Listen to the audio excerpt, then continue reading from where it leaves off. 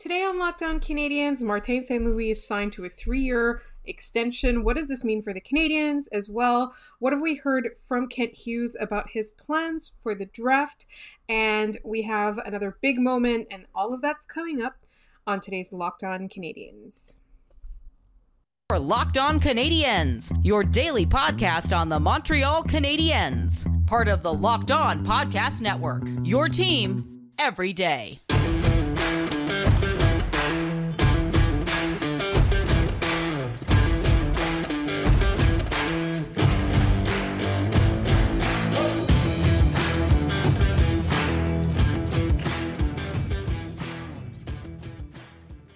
Hi there, everyone, and welcome to episode 628 of Locked On Canadiens, your first listen of the day. We are free and available wherever you get your podcasts, as well as on YouTube. Please subscribe. We're almost at that 1,000 mark, and if we do hit it, we're going to eat something gross or drink something gross, and you'll get to decide. My name is Laura Saba, also known as The Active Stick. I will be one of those people eating the gross thing. And I'm joined, as always, by Scott Matla of Habs Eyes on the Prize. And today's a good day in Montreal, I think.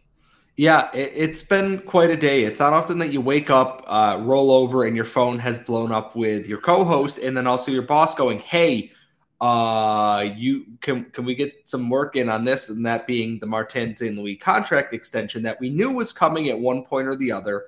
They've been talking about it nonstop since the end of the season. It's good that it's done and over with. It's one less thing that's just kind of floating around as a distraction as Kent Hughes takes in the draft combine this week in Buffalo, and the Canadiens just get ready for the actual NHL draft in July, just over a month away now. And so, obviously, on this show, we've had heart eyes for Martin St. Louis for quite a while. He's done a great job with the team. And so I want to touch on a couple of things that was said during his press availability that we now know. That the negotiations didn't actually take too long. It was always in the works. Nobody really had any doubt. He even told at the end of the season, that he expected to come back. And the only holdup was literally their schedules, right? Like Kent Hughes and Jeff Gorton went over for the World Championships, and then he was spending some time with his family.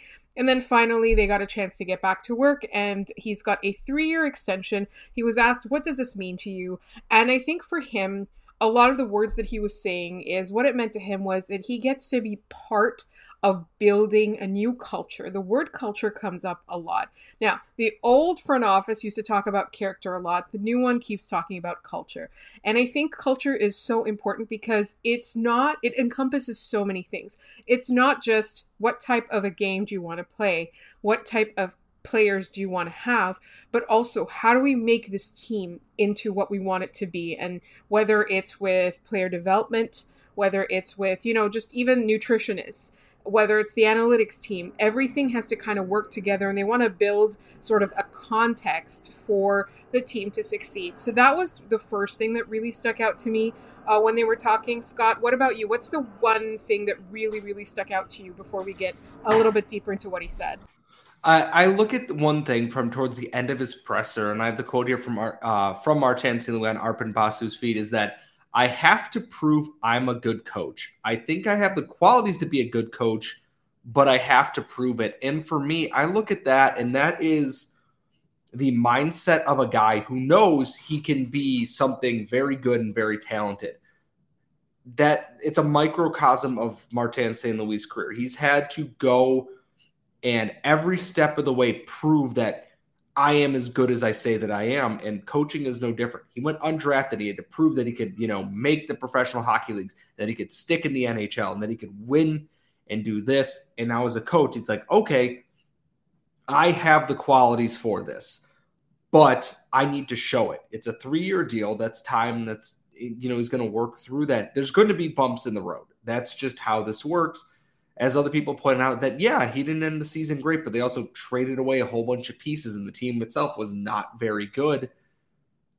It's going to be interesting to see what his growth is this season, and to see someone who admits he's not coming in and going, I am the best man for the job. He knows that he can do great things.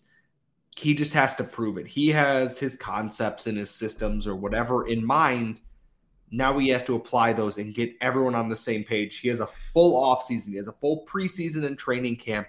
He has a full regular season to prove what the Martin St. Louis style of hockey is in Montreal. And I'm excited for that, just because the growth we saw from players underneath him, results notwithstanding, which we know the Canadiens were bad. You don't need to tell us that. We know they were bad. But you see the growth and the maturation of some of these young guys there, and they're going to get a whole year now, plus camp and everything else. It's hard to not feel giddy and see what he means by when he proved that he could. The couple of things that I want to kind of really talk about is, one, he's still confident, right? Like, one of the things that Martin St. Louis has always been is he's confident that he can do it even if you think he can't, right? He's had naysayers his entire career. And that's one thing that, he's got that, but he also has the humility and the self-awareness to know that he has to prove it, right? It doesn't matter how he talks. It doesn't matter how he feels. He has to prove it. And so another thing that I want to talk about, and we are going to talk about this a little bit in the second segment as well, is the mindset. They're talking about, would you like to make the playoffs next year? And he said, sure, that would be great, but the goal is to make this team a good team for years to come.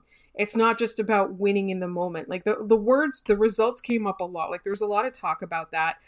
And I think everybody on the organization is on the same page, is that there's no point to winning one season and then being bad or not having any success for a few seasons. They want to build a perennial contender. We are looking right now, as we speak, as we're recording, the Tampa Bay Lightning are in the Eastern Conference Finals against the Rangers.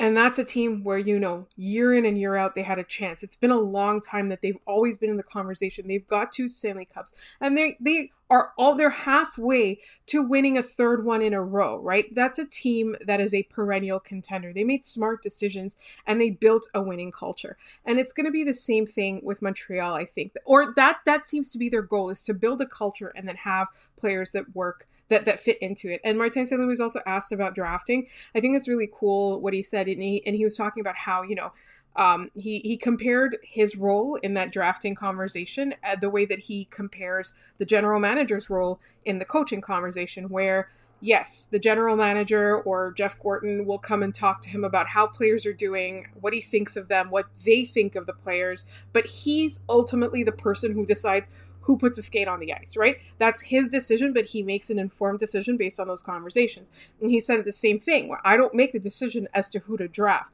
but I'm sure my opinion will be asked and I'll give my opinion, because I think it's really important that they have as many perspectives as possible, that at the end they come up with something that, like, not everybody always has to be on the same page. Not everybody's going to have the right idea as to what the goal is. But if everybody can agree on what the goal is, I think, the Canadiens are going to have a much more transparent, successful, cooperative front office than in previous years.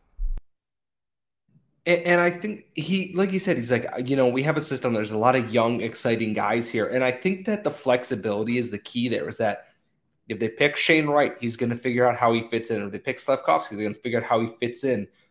Regardless of who the Canadiens are adding, I'm not worried about how they're integrated in, because Martin St. Louis seems to have the right idea on how to make everything work here. And that seamless kind of working between everything is important. There's not a disconnect between what the coaching staff needs and what the front office wants and what this part of it needs. Everyone seems to be kind of on the same page. They want to get faster. They want to get more skilled. And that's what they're going to do right now. And we're going to talk a little bit more about the future and the drafting in just one moment. But first, we love Built Bar. If you've ever listened to this podcast, we're such big fans of Built Bar. And now Built Bar has granola bars. I'm not kidding you. Built Bar has granola bars. They've been asked to make granola bars, and now they are delivering it to us. And they've got unbelievable flavors: chocolate peanut butter, chocolate coconut, white chocolate berry. If you want to try all 3 flavors, you can get a mixed box at Built.com right now. They're so delicious. They've got 15 grams of protein and only 4 grams of sugar, and they will change your world. They are perfect for your on the go. They're perfect for, your workouts, to fuel your hikes, for breakfast if you like. That's what I do. And they're made with collagen protein, which your body absorbs more efficiently, and it provides tons of health benefits, like check out your skin. If you're trying not to age, collagen protein is so important for that. Go to Built.com and try Built granola bars right now. And if you use our promo code LOCKED15 at Built.com, you'll get 15% off your order. Use promo code LOCKED15 for 15% off at Built.com. So we had a bunch of guests on this week and in the past week. So every once in a while something happens and we'll kind of have to fit it into a later episode. So this conversation with Kent Hughes actually took place the day before we are recording. It's not the day that we're recording, but I still think that it's worth talking about. So he was at the Combine, but he allowed the media some time and he gave them an availability and answered a bunch of their questions. This was after they had a chance to meet with Shane Wright. I believe they went to dinner with him. And I think one of the things that he said that I thought was really funny, and I didn't know that that's how quickly it was. And he said that, you know, when you're trying to meet players at the Combine, every team gets 15 minutes. It feels a bit like speed dating. So you kind of have to get a lot of information out of a player in a very short amount of time about the kind of personality he is. Now, everyone has access to scouting reports. They have access to their own scouting reports. They have access to data, whether it's proprietary or not. But a lot of teams want to meet with players to kind of talk about or see what kind of a player they're getting. And for me, I thought that was the most interesting revelation. They were very impressed with meeting Shane Wright. So anyway, the whole idea of going to dinner with Shane Wright was to get a little bit more time with him and pick his brain and things like that. And I believe that, you know, most of the teams that are drafting that high will spend a little bit more time with those top 5-ish players, I guess. They said that they were going to meet with a lot of other players. They weren't 100% sure about their decision, but from everything that he was saying, it feels like they've made their decision, and this was kind of just like a rubber stamp.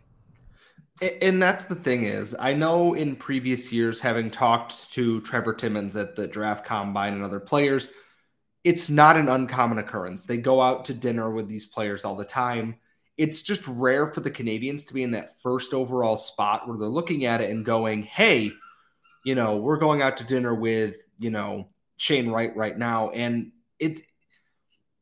it's not a thing that's like, oh my God, they're doing this. This is definitely what's happening. It is part of a formality and I'm not surprised, but at the same time, it really does kind of lend itself. I don't think they'd show their hand by being like, no, we're going to take Shane Wright out to dinner. And then we kicked him out of a cab in the middle of Elmwood and left him there and just went back to the hotel kind of thing.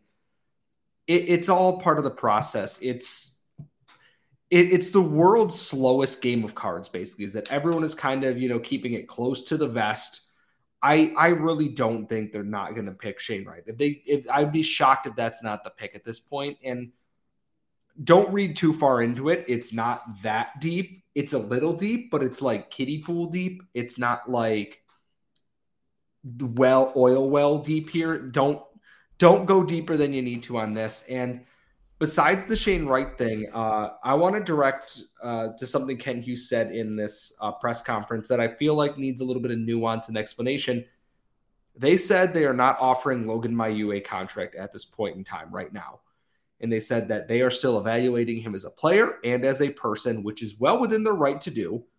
The Canadians did not have to sign him this season. His rights expire next year on, I believe it's the same date in 2023, and they would get a compensatory second-round pick if they let him go. And part of the reason why, and I look at this from a purely playing standpoint, since the 1920 season in the OHL, he has played 16 games and he has 9 points, which, okay, fine. And then he played that season in the third tier of the Swedish league, Hockey Etienne, and he put up 15 points in 19 games. There is not enough of a sample size for Kent Hughes and his own staff to look at this and go, we know what we have in this player. We do not know what we have in this player. And then you add in also, has he actually matured and shown remorse for what he's done and everything along with that? This is not a vendetta thing. This isn't them canceling anybody. This is them making a very smart hockey decision. You do not have to give a contract to someone who has not earned it, who has another year to prove that they are worthwhile, that on and off the ice. I don't know what they're going to do. I understand their hesitancy and why they're waiting on this, and I will continue to understand that. It makes very good sense. If you're Kent Hughes in the rebuild, where does he fit in with this? is he worth the contract spot? We don't have many of them, at least not right now. And surprisingly, the discourse, either I'm not seeing it, there's any, out there insane piece of it, I'm not seeing it. But surprisingly, everyone's kind of been on the same page that this is the right track forward right now. Right. And whether you believe that they're not ready to sign him because they don't know if he's matured enough or that they haven't seen enough games, I think both are true. And it's not up to us. It is up to them what they decide to do. And I think they're keeping a close eye on him. And they said, they want to make sure he's going to be a good member of the London community as well as the Montreal community. I think one thing to note, though, is that we have been asking all of our experts about him because a lot of times, like, people reply to us and they say he has the talent to be the number one defenseman. He has the talent to be the number one defenseman. We've asked every single scout, and every single scout has said the same thing. He's got good size, good skating, good shot. He has very poor decision-making on the ice. We're not talking off the ice. We're literally talking about on the ice. He has very poor decision-making.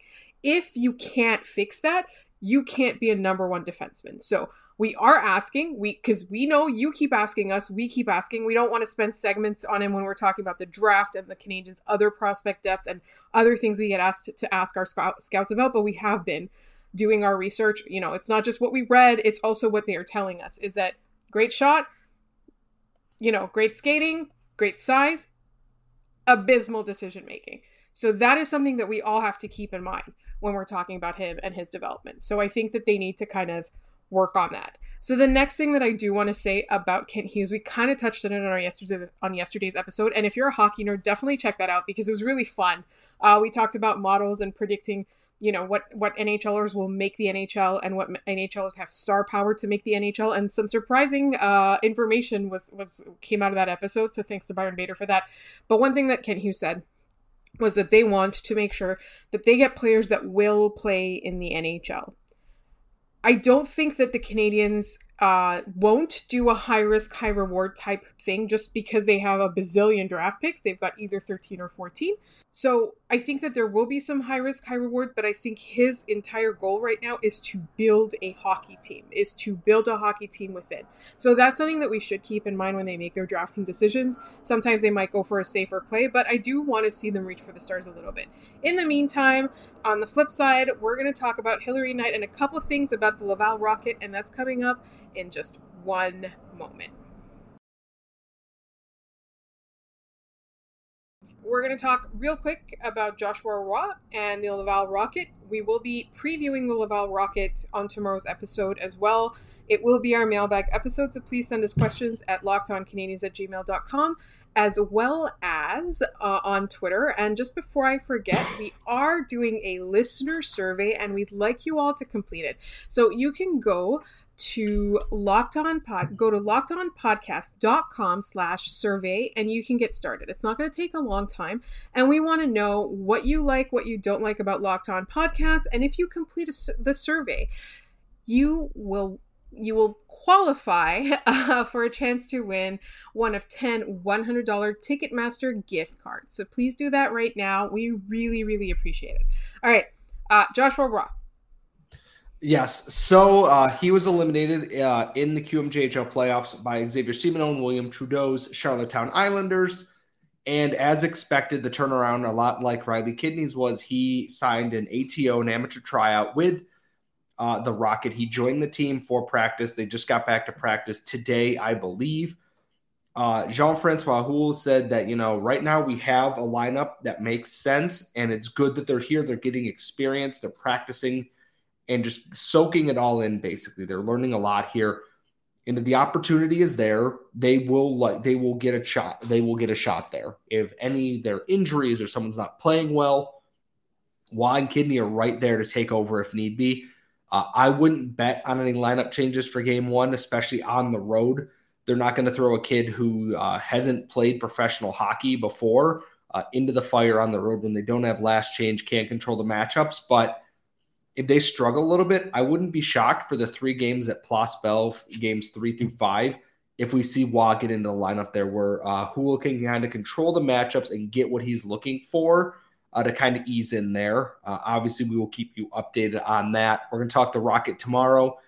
we're doing a series preview at Eyes on the Prize as well. Jared Book and myself are going to sit down and do that, assuming my voice holds up for that right now. But there's more important news than Joshua around the hockey world. And this is something we meant to talk about a couple of days ago. Obviously, the story is not brand new, but we had guests lined up, and that takes priority in terms of booking on this. So now, Laura, would you like to discuss Hilary Knight's interview in The Athletic? Sure, absolutely. So today, when we're recording, this is June 1st. It is the first day of Pride Month in most places. Montreal does Pride in August, but in general, globally, June is recognized as Pride Month, and this was not to coincide with that or anything like that, but The Athletic has a fabulous in-depth piece on Hilary Knight, and it's about a lot of things. There is a very small portion of it in which she comes out as queer, like officially, right? There was a lot of talk in the article about just like people would see her with people that she was dating or whatever. There'd be a lot of questions on TikTok. People kept asking her who her boyfriend was and things like that. And she said that she was ready to say that she's a member of the queer community. And I think that's a really big moment, not because in women's hockey there haven't been openly queer hockey players. I mean, like, you know, women's hockey players from the US and Canada teams marrying each other, like that enemies to lovers trope is very real. There's so many of them, and they've got kids now, and it's not something that's brand new in that scenario, but she is an extremely high profile player, to put it in words, to put it in writing. She is arguably one of the best hockey players to play the game, like American hockey players to play the game in history. Like, I'm talking men, I'm talking women, I'm talking just everybody, right? So she has a lot of spotlight on her, and I've met her before, and she is one of my favorite players. And while she represents the team and the game really, really well, she does tend to come off as kind of shy, I think. So I feel like this is like a huge moment, and I really do hope that people take from this like just the weight behind it. And it's weird to explain, it's hard to explain, but when a lot of us read that, we weren't super surprised, but I think it was important for it to be put in writing, if that makes sense. She's such a massive part of not only just women's hockey, but like hockey in general. Like, Hilary Knight, in terms of like U.S. Olympians and U.S. women's hockey players, is in a pantheon almost all of her own there. There's, you know, some big names that are a part of that, and she's right up there. To have that openness takes courage on a big stage, especially for someone in her spot where you are the face of this. You know, you are not it, and this is not to take away from people who have, you know, come out at lower levels and everything. This is the kind of thing that a major personality in the sport doing this helps set a level of comfort and standard that it's like, hey, you know, I am who I am. You should be who you are too there. And it kind of encourages more people to feel comfortable in their own skin and be who they actually are. And maybe, you know, that comes with their own coming out and that.